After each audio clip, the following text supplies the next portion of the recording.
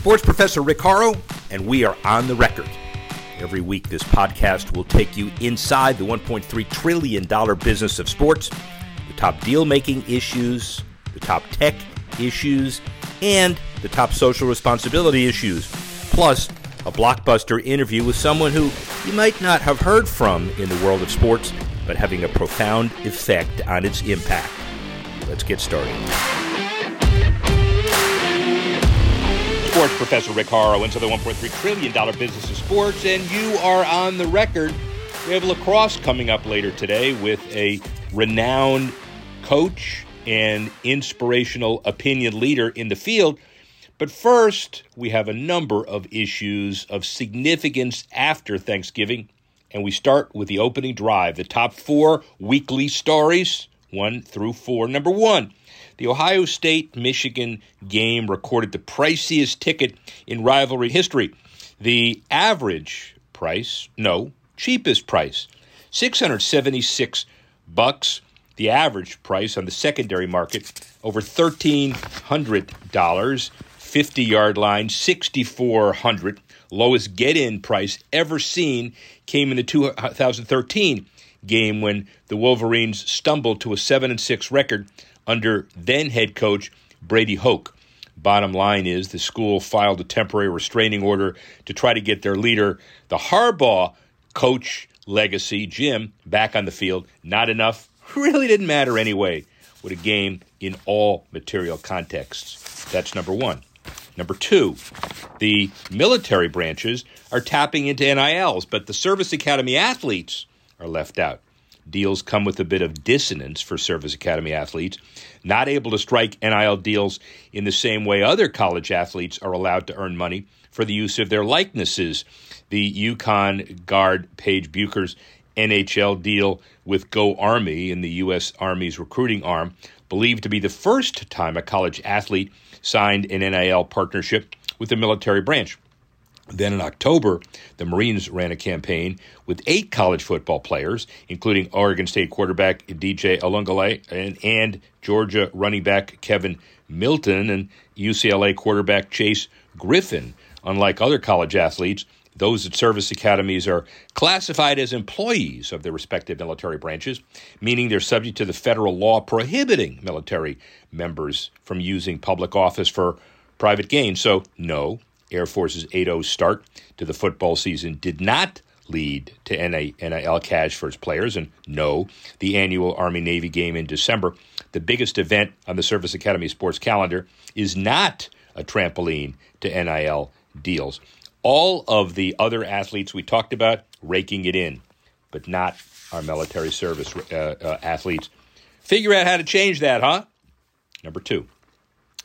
Number 3, Amazon, their head, confirms the interest in streaming NBA playoffs. They're interested in acquiring the U.S. domestic rights for those playoffs, and the tech giant, widely linked with a move for the world's premier basketball competition to complement its well-received exclusive coverage of TNF, Thursday Night Football. Jay Marine, Amazon's global head of sports, told the Marchand on Iran Sports Media podcast the NBA's global appeal and youthful fan base made it an ideal candidate for its portfolio. He acknowledged that there were differences between the NFL, 17 regular games a year, obviously, and the NBA, the sides playing 82. This means while each NFL game is valuable and it carried some significance, much more and national interest, many NBA matches more valuable to fans of individual teams and players. Given Amazon's strategy is focused on acquiring rights that add value to prime subscriptions rather than comprehensive coverage, Marine suggested the playoffs would be of great interest to the company. We don't need to have everything. We can be selective. Interesting comment. He noted that in several European territories, it has rights to a single UEFA Championship League fixture each match day, with other broadcasters having the rights to the remaining inventory. They want things to be meaningful and big enough with the largest tier. The NBA, true on all accounts, and different because of the game volume. For us, meaning Amazon, would playoffs be an important part of a bid? Yeah, that's fair to say, he said. Amazon is preparing for a significant milestone in its short sports broadcasting history. the first ever live broadcast of the NFL game on Black Friday, will see the ratings are going to be off the charts. Amazon hopes to lure as many viewers into its retail ecosystem and will use the Black Friday game as a showcase to cover broadcast innovations. They're not getting away from football, he said, but they're going to emphasize a number of other issues as well. And that's number 3. And finally, the big issue of the week for opening drive is number 4. The Knicks owner, James Dolan, is stepping away from NBA league-related responsibilities while his team sues another. In a memo sent to Commissioner Adam Silver and the league's other 29 owners, Dolan resigned from his position on the NBA Board of Governors' Influential Advisory Committee, Finance, and Media Committees. The General Counsel has already begun sitting in for Dolan's responsibilities, and Dolan wrote in the memo, "It comes in the wake of the Knicks suing the Toronto Raptors for $10 million, along with the New York assistant video coordinator passing along proprietary information to the Raptors when he joined their staff this season. He's very busy with his duties and his family of companies," he said. "I need to apply my team where I can be most productive." The ESPN report also notes that Dolan was the only owner to vote against otherwise unanimous decision to allow the sale of the Charlotte Hornets for Michael Jordan to Rick Schnall and Gabe Plotkin and the WNBA expansion to the Bay Area. So he may be the Al Davis of the NBA. We'll just have to see. Box lacrosse, national lacrosse, outdoor lacrosse, indoor, Olympics, whole host of issues. Wendy Kridel's seen it all. 25-year experience at Bryn Mawr Academy, Sacred Heart in Palo Alto. Now, she is clearly somebody who can speak about all of these issues. Being around the Baltimore area was clearly important in the early 2000s. Now it's a national and international game. Outdoor, indoor, sponsorship, television, Olympics. She knows it all. Here she is right now. We cover all sports and the business of all sports. It's prolific because it's not just sports, it's entertainment. And probably most important is all of these sports in all kinds have one thing in common. They depend on a steady stream of youth, kids, high talented individuals restocking, as it were, as well as the icons in each individual sport, protecting the integrity and the future of the game. We have both. Wendy Kridel. Hi, Wendy. How are you? I'm great. How are you, Rick? We'll talk from the perspective of lacrosse in general.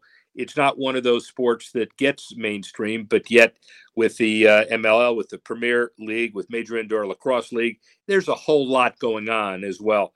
So how do you get into it? How do you become so successful? And your 25 years clearly is very unique. So it took a lot of dedication and vision as well.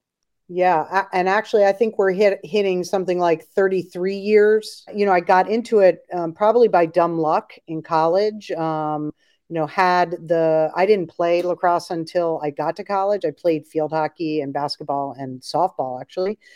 And I met the lacrosse coach on campus when I was taking a phys ed class and got asked to give it a try and fell in love with the sport right away. And pretty much from the time I graduated college, which was a long time ago, 1988, I started coaching. Been, here at Sacred Heart for the last, I think I'm about to start my 8th year coaching here.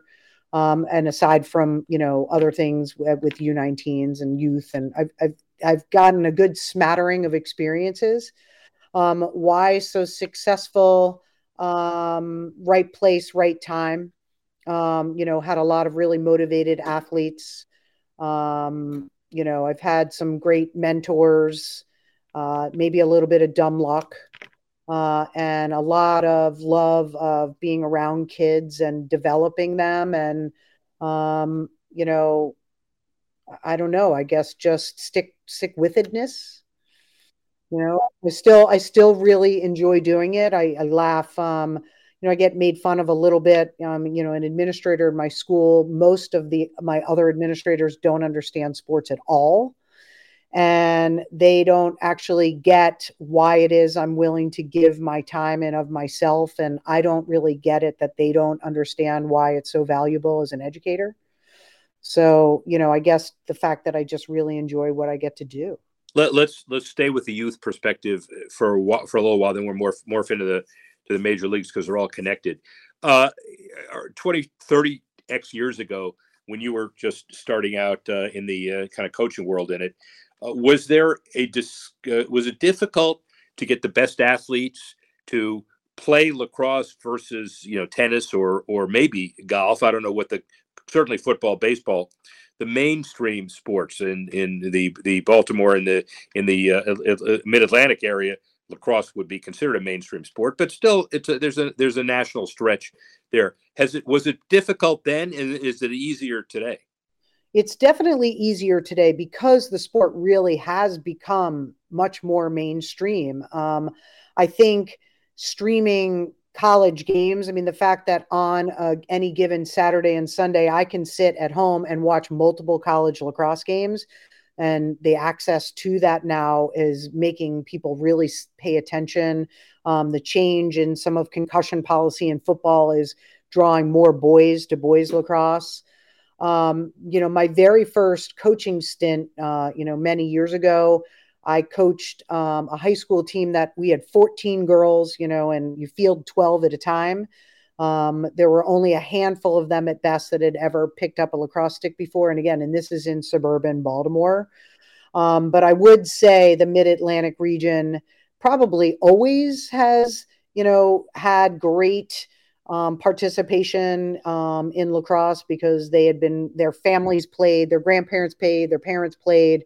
But now here in California, watching the youth game grow, our biggest challenge is getting qualified coaches and people that know the game to meet the needs of kids that want to play now.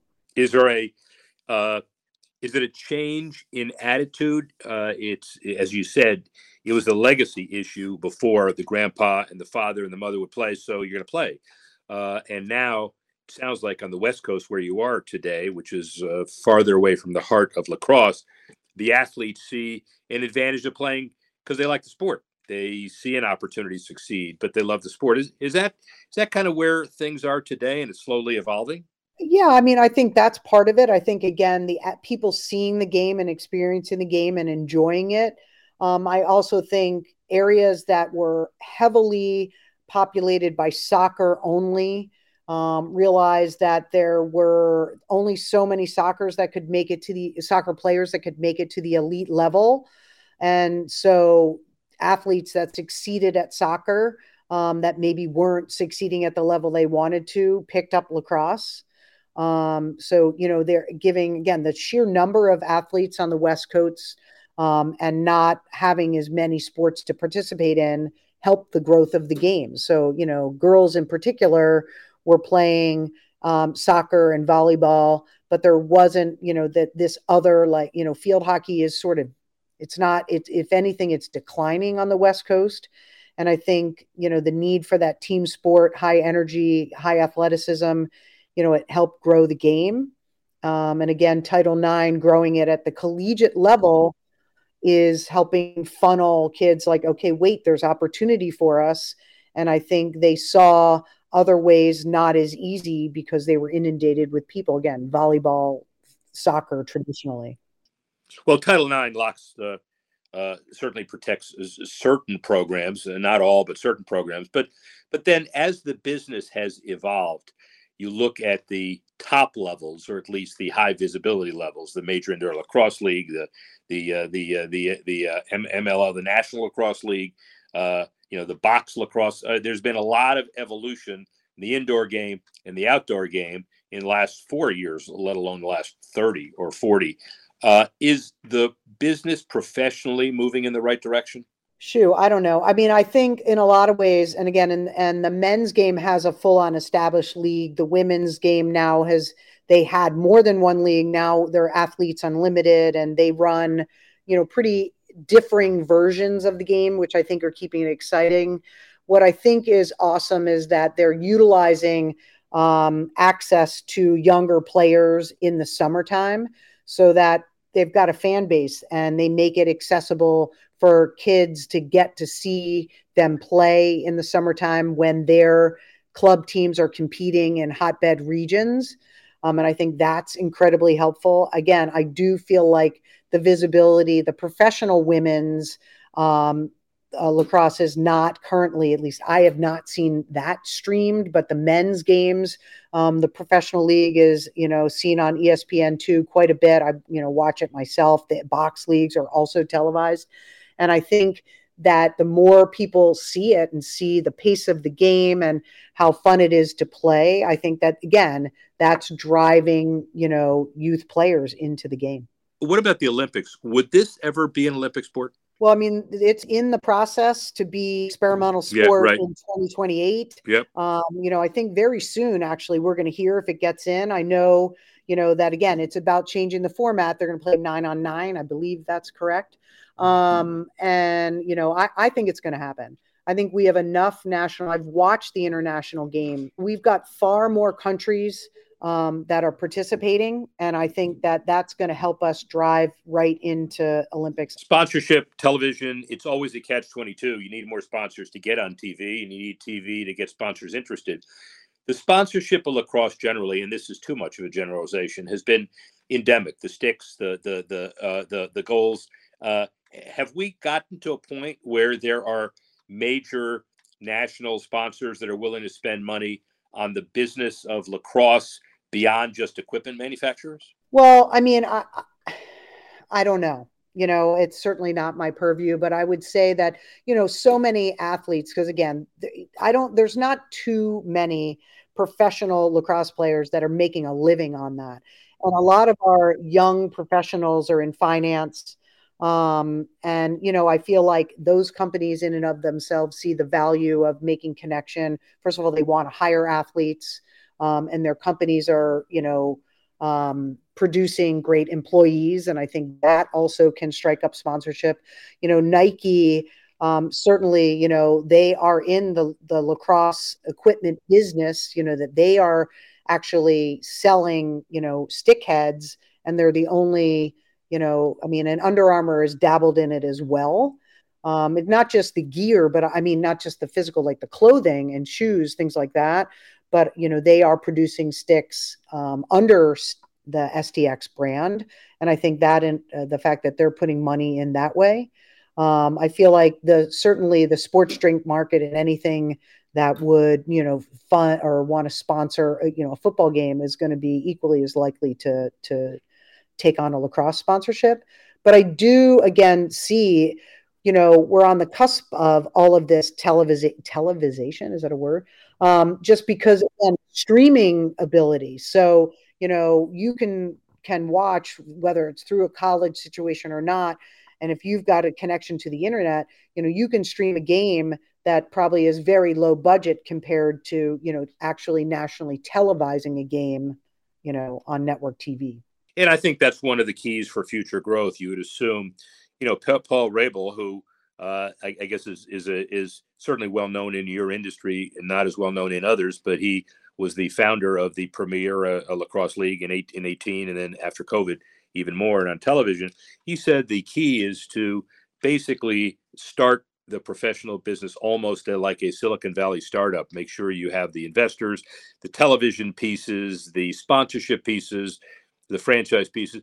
Easier said than done, but you have enough people in the industry that are looking to create the right professional models so it does sustain in the future? Well, I mean, again, for better, for worse, and in some ways, in my opinion, maybe for worse. I mean, lacrosse is a money game. Like it has been a sport, sadly, that people that have means have participated in traditionally. And, as someone that's a growth-minded person, and how do we grow the game and trying to get sticks in hands of underserved athletes, I think we have more trouble doing that than we do finding funds to keep the sport going, because there is, in fact, many people that have participated that are able to help fund the game.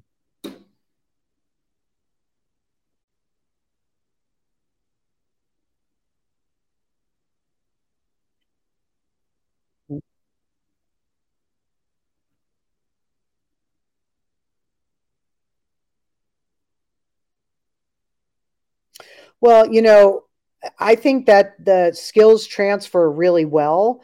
We are seeing just a huge growth in box lacrosse in the States that we didn't have at all before. And that's been something the Canadians have been doing, for far longer. It certainly one hand washes the other. It really, in some ways, helps girls even more so than boys because when they're playing box, they're playing with different equipment. It's a little more physical, and I think that helps their skill development at a much quicker pace. But I don't see it becoming mutually exclusive where you only can play box or you only can play outdoor. What I do see happening, and again, the Olympics probably part of driving this, and is that wanting to take the game. So the men they play with 10 players at a time, and the women play with 12, and the desire to take field lacrosse, so outdoor lacrosse view, and reduce the number of players to make more touches on the ball to even make a game that's already faster. And so that is almost causing a mesh of indoor and outdoor because, again, indoor you're playing with six, and outdoor, I think, we have sixes leagues and, again, shorter field. So they're becoming more similar. I don't know if it's going to overall forever, meaning overhaul the game forever. I'm still not sure that outdoor lacrosse is going to ultimately change and reduce its number of players forever, but I know that in certain settings, it is definitely going to happen. Yeah, but you're a purist. And so those who like, for example, rugby folks who talk about the rugby sevens as blasphemous, and all of a sudden that ends up in the Olympics. And so I guess you got to go where the money is.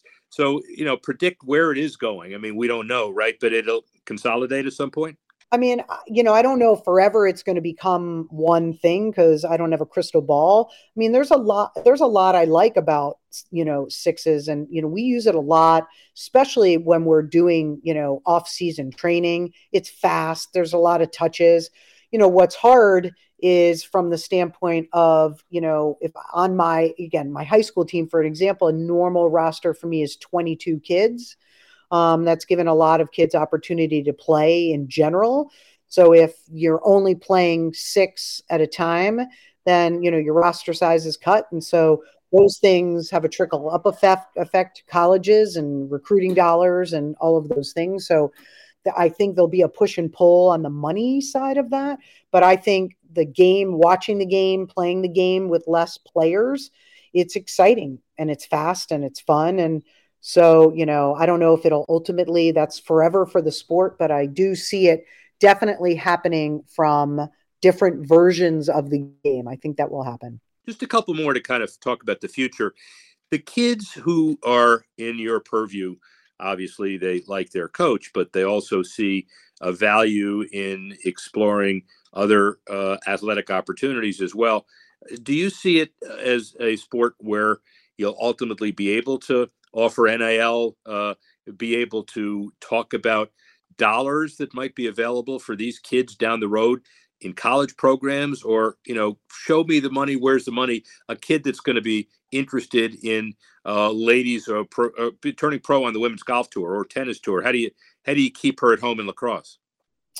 I mean, I think we're a long ways from that kind of money in women's lacrosse. I mean, I think there's a lot of, right now, I think that kids and families get very fixated on college admissions and maybe scholarship dollars. Like, I think that is a bonus, but right now it's a lot about how do I play? How do I get an opportunity to play at the collegiate level? How do I align the fact that I'm a phenomenal student and it's incredibly hard to get into the top universities in the country? And does it give me a leg up if I'm a top recruit? And, add that if you're really that good, are you getting scholarship dollars that are helping fund your way through college? I think, there's not I don't necessarily see in my career lifetime, professional money that's going to, create a ton of jobs for women to, to have a career in women's lacrosse. What I am seeing happen though is broadcasting. I see a lot of women and listen to them on the weekends, and they're doing game after game every weekend. And I think that that's opening up opportunity that way. But, we're a long ways, lacrosse, whether it's women's or men's, from, being NCAA football and having, actual money for players to earn while they're earning their education. Well, and the other thing too is, as you said, it's a long way away, and it's not possible that the school that's so close to you, Stanford, and then Cal, they're not ever going to go to the Atlantic Coast and play. Oh wait, they're going to the ACC. What? So my question here, quick, is Stanford and Duke. I mean, now you get to go see the ACC lacrosse programs firsthand. It's got to be some benefit to people in your industry. Well, the biggest thing that I'm excited about is that I think it's going to force Stanford. I mean, I don't know if this is going to happen, but, force Stanford hand, Bernard Muir is going to kill me, that they have to add a men's lacrosse program, because it's going to be hard. They've been clubbed for a long time, and there's been nobody west of now Utah for them to play. That's, non-club. And so I'm really hoping that helps drive, more men out here that may help us grow the game. I do think, it can help open up, the rest of the West Coast. And if they, if all of a sudden Stanford's got a team, is Cal going to add a team? How do we get, all of these other, big schools that are out here to add a men's lacrosse program? And then some of them that don't have the women's game, they will fall suit right alongside. So, I'm ecstatic for that. I think that it will, be interesting to see. I don't know if it's going to help football. I don't know that ACC football compared to Pac-12 football is comparable. But, for sure from a lacrosse standpoint, and I think in the reverse from a soccer standpoint, I don't know how the ACC feels about having, Stanford soccer joining them. But I think that's really going to, rattle some programs. Grab bag segment, the top tech, top gaming, and top philanthropy issues for the week. Let's start with tech. Inside the tech challenge and the process keeping the Sport Fishing Championship broadcasts afloat. Bet you didn't think we would cover that, but we cover everything. Mark Niefeld, he's the CEO and commissioner of the Sport Fishing Championship. He uses it as a validation for his 2-year-old league's proof of concept. He promises any doubter he talks to that they'll see a blue marlin by the end of their day, no matter where they live. It's going to be a graphic tee, sometimes wearing a knit pullover or tie. You're in a coffee shop and someone has a vintage poster. You see it everywhere. It's part of the fabric of Americana because it's adventure and outdoors. About 1,000 with that. Everybody I say that to, I get a text later that day or the next time I see them. They say, Mark, you're right. It's a compelling and timely anecdote whose FSSFC just spent the last season giving viewers live shots of shimmering billfish with picturesque Atlanta and Gulf views. It's the first season in 2022 using extreme creativity to fuel live broadcasts. No internet to connect on the boats, while miles from the shoreline meant tossing SIM cards into the water with the help of an airfield trash bag, glow sticks, and a GPS ping. How about that? To be retrieved later by chase boats for the next day's broadcast. And in 2023, through Starlink connections, SFC has the ability to go out to boats for live shots of reel-ins in 5K, picking up audio from anglers via ambient mics and putting reporters out to teams to showcase the characters who make up the fishing community's fabric.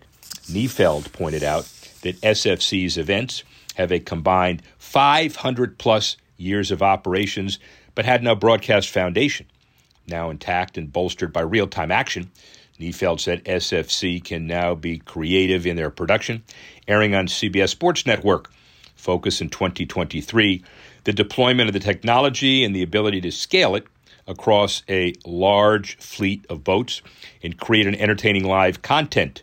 The 2023 season came with learning moments, but he also felt the broadcast production found its stride a three-time sailfish world champion named Peter Miller, who's hosted his own show called Uncharted Waters, fished with in his sixth season on the Discovering Channel. He also serves as an analyst on SFC broadcasts, beginning to layer in the technology, red zone-like. You watch fishing every 20 seconds, who's winning and who's not.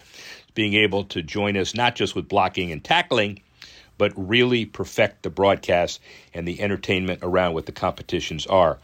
Nobody scoffed. First of all, this is mainstream. Second of all, it's huge sponsorship. And third, it's a template for how to put on creative broadcasts so people can be entertained, and they certainly do it. You ought to watch it. It's clearly some great content I did for a little while, and it's certainly something that I'm going to focus on. You might even be able to bet on in the future. You never know. Second tech issue, the U.S. Ski and Snowboard Association signed a tech fitness deal and a 4-year partnership with the company iFit. The agreement will see iFit retrofit U.S. Ski and Snowboard's Park City headquarters, the Center of Excellence. The two organizations have shared the headquarters for the past year with fitness equipment and technology that, according to the companies, will be utilized by more than 250 athletes and staff daily. iFit will also provide equipment to the U.S. Ski and Snowboard's mobile performance hub trailer. iFit, based in Logan, Utah, and owns fitness brands such as Nordic Track, Proform, Wider, and FreeMotion, connects proprietary software to its hardware equipment that integrates personalized workouts for users. And in 2021, the company partnered with 4 of the 6 world marathon majors on a multi-year basis to allow its users to run the races virtually, a big deal. It included London, Boston, New York, Chicago, and others. A great fit. Technology issue number 3. Stadium to provide a legacy VTC with AI-powered volleyball broadcasts. They partnered with the company with a volleyball-only facility, that's legacy, with 11 courts in suburban St. Louis to broadcast matches for the next 3 years. The agreement is unique since they acquired the media rights and will participate in a revenue share with Legacy VTC on the monetization of those streaming broadcasts. Legacy VTC is the site of more than 14,000 volleyball contests each year, and the streams available on thestadium.net will increase the tech company sponsorship and advertising options. A subsidiary of a German sports tech company in which Dirk Nowitzki invested in May gained traction, particularly in hockey and volleyball. We'd like to thank Sports Business Journal for that item. It's certainly important from a tech perspective. That's the tech part of the grab bag.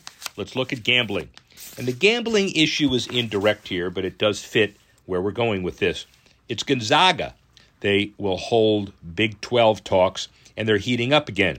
Houston Chronicle reports that the Big 12 school partners are looking at some movement with Gonzaga.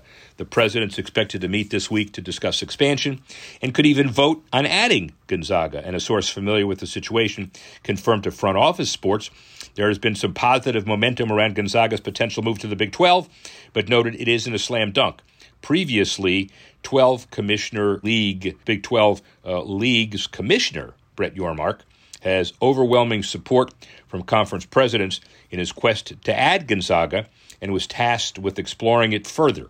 Adding Gonzaga would need 75% approval from conference members, and right now, that means 9 out of the 12 schools.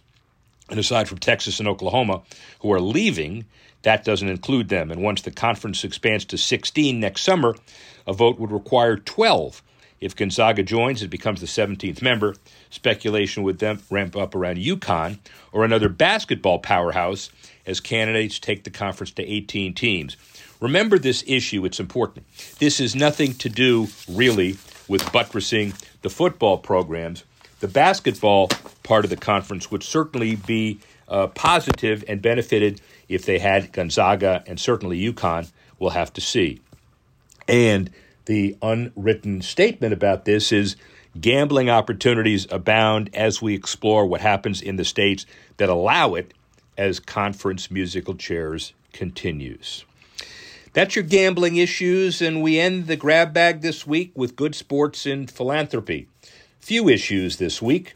Number one, UNC's field hockey phenom Aaron Matson becomes the NCAA title-winning coach at 23, the youngest championship-winning coach in D1 sports this year.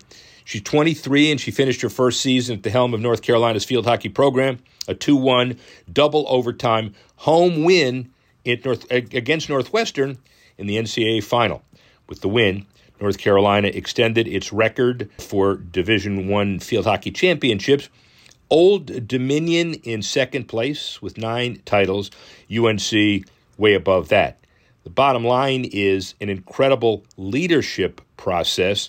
Her Tar Heels notched a 12-3 regular season record, then dispatched Virginia and Duke to win the ACC title and earned the number 1 seed in the NCAA tournament and took it from there. Congratulations to UNC. Congratulations to Aaron Matson. That's number one.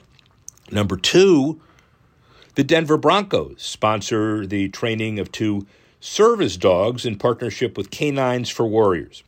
Through the support of owner Kerry Walton Penner and head coach Sean Payton, they sponsor the training of 2 11-month-old black lab brothers. If you're saying this is not significant because it's only 2, back off. There's a lot more to it than just that. They're Bucky and Thunder, and they're really cute. They're born in Alabama and travel to Denver as part of their service dog training. They'll be paired with a veteran in need once they pass the training. And Sean Payton was excited, along with board chair Kerry Walton Penner, the executive vice president of community impact, Allie Engelken, as well.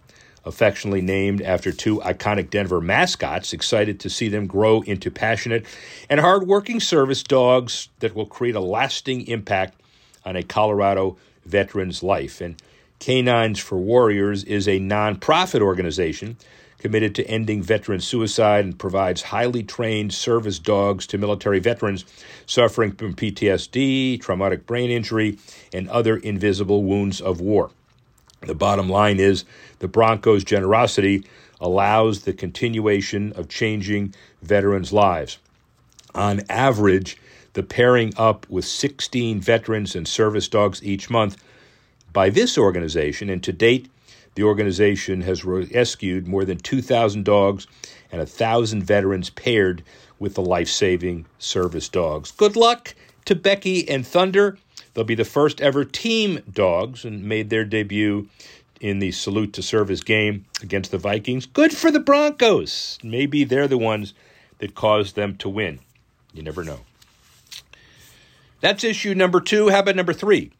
The Guardians' charity work extends beyond the holidays. 30 front office members distributing food to more than 5,000 families at the food bank's Muni lot. It's not a once-a-year contribution. The team prides itself on being active in its community more than any other club in the country.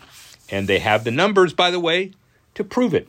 From the beginning of the season until its end on October 1, the Guardians had 44 players, coaches, and staff participate in community-related events. That totaled more than 275 hours of charitable work, impacting 61,000 people in over 263 events they hosted.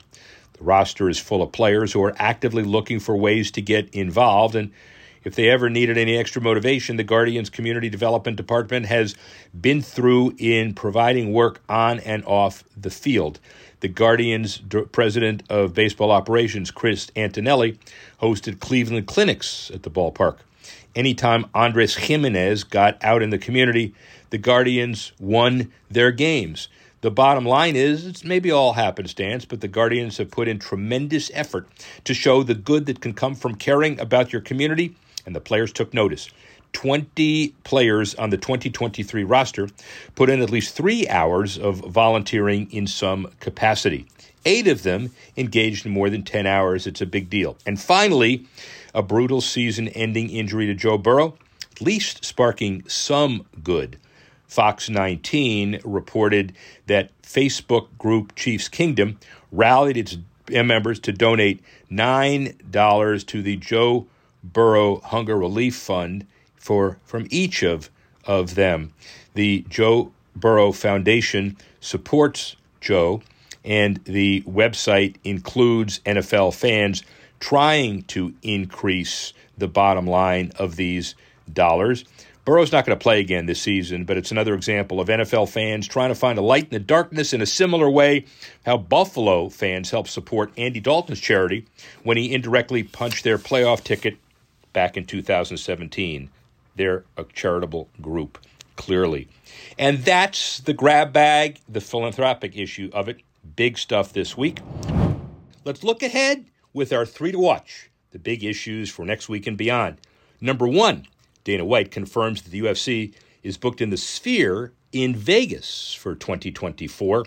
He said, everybody keeps saying to me, you got to put the Octagon in there. I don't understand how you're going to do it, but he's going to do it. James Dolan's Sphere Entertainment Company has hosted several U2 concerts and drawn inspired reviews. The venue cost more than $2 billion to construct, holds 18,600 attendees, and features 16K resolution wraparound LED screens that stimulates and simulates various environments to mesmerizing effect. The company reported losing $100 million in the Sphere's first quarter, but this kind of thing with Dana White will move the needle. That's number 1. Number 2, the McLaren Group renews Mercedes F1 engine partnership until 2030. Chief Executive Zak Brown said they built a brilliant and reliable partner. British driver Lando Norris has secured 5 podiums in the last 7 appearances, and it looks like he may do it again. A great partnership for years to come. How about finally number 3?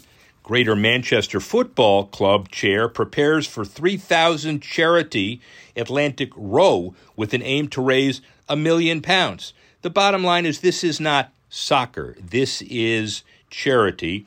And at the age of 73, one of the key participants will be looking at the Antigua to mainland race to raise significant dollars. 3,000 miles is daunting feat for anyone, but the £1 million would be reached, will be matched, an incredibly significant opportunity, not just for philanthropy, but we're looking ahead. We ought to be looking ahead at this. Thanks to Wendy Kridel. Thanks to all who put the show together. Thanks for you for listening and watching. Grab bag is always big. Philanthropy is incredible coming off holidays as we look to other issues. And obviously, we're in the right place as sports continues to heat up. Sports professor Rick Horrow inside the $1.3 trillion business of sports. You're on the record. Speak with you soon.